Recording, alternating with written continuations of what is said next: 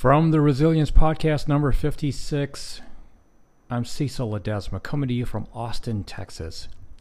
It's beautiful here. It's Tuesday, January 21st. So in 1997, I started a career, one that was life-altering in many ways, a career unlike any other. I was young, overconfident at times, and I took on the world head on. You see, selling is an extremely competitive atmosphere, not for the faint of heart.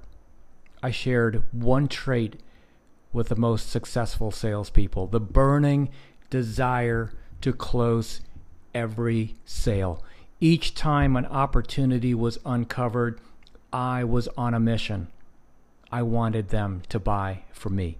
I was hungry to prove myself, a sales hunter, a customer's supreme advocate, a brand's most ardent evangelist, a pioneer on the new frontier of sales. I was upbeat, direct, articulate. I answered questions thoroughly and succinctly with complete authority. My delivery was fast-paced, rapid fire, but every word crystal clear. Back then, I had no script. Selling isn't scripted, but it is fiercely, fiercely focused. And you move fiercely toward the sale. I talked fast, asked leading questions. I controlled the call, even though the customer was talking 80% of the time. I was young, energetic, and on the fast track. I was the new face of selling. I was wired to the latest technology and plugged into the promise of the prized sale. I started by compiling a customer profile with a series of questions, great discovery questions, then proceeded to the heart of the sale. My knowledge of features and benefits was impressive. I was never one to waste time on small talk. Couldn't stand it, actually. And before you knew it, I was winding up the sale. I assumed the order the entire time. I loved working every day. I practiced, rehearsed, I drilled, always trying to keep sharpening that saw. And after 21 years, it all came to a crashing halt. Finished, over. With a single phone call, I was told that my services were no longer needed, and HR was sending me a packet in the mail. And that was that. We are a product of the pain that we endure, the sacrifices we make, the struggles we overcome. For the last 2 years, I've played and replayed this message over and over and over and over and over in my head, day in and day out. When I was feeling sorry for myself, when I felt like a victim, when I shook both fists aimed at the heavens, mad as hell at God. And all I could hear was, stand up. Regain composure and open your eyes, because there is everything still to be gained.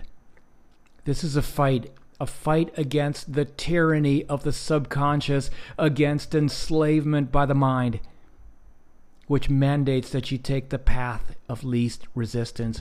How long does one need to be cornered, stagnant, or overpowered before they fight for what belongs to them?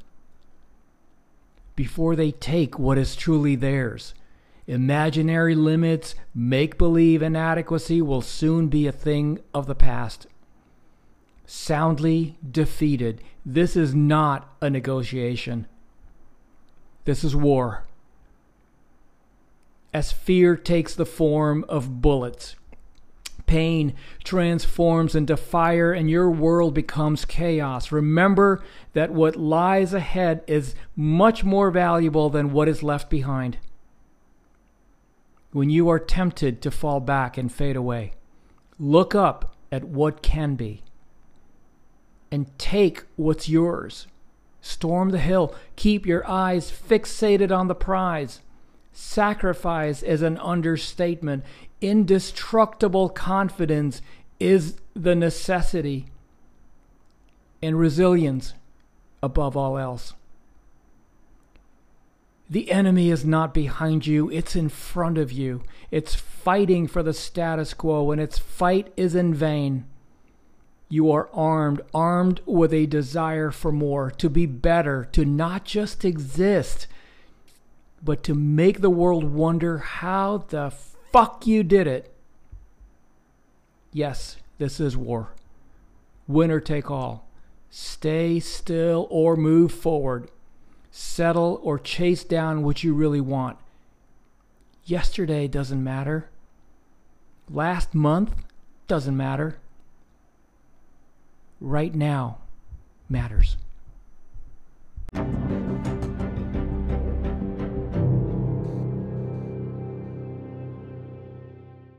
Hey, I'll see you next time, and thank you so much for tuning in. That about wraps it up. But before you jump off, 2 quick things, actually 3.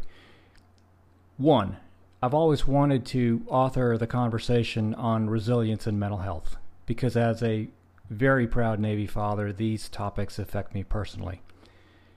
And as you go about your day, be sensitive and be kind always, for everyone you meet is fighting a battle you probably know nothing about.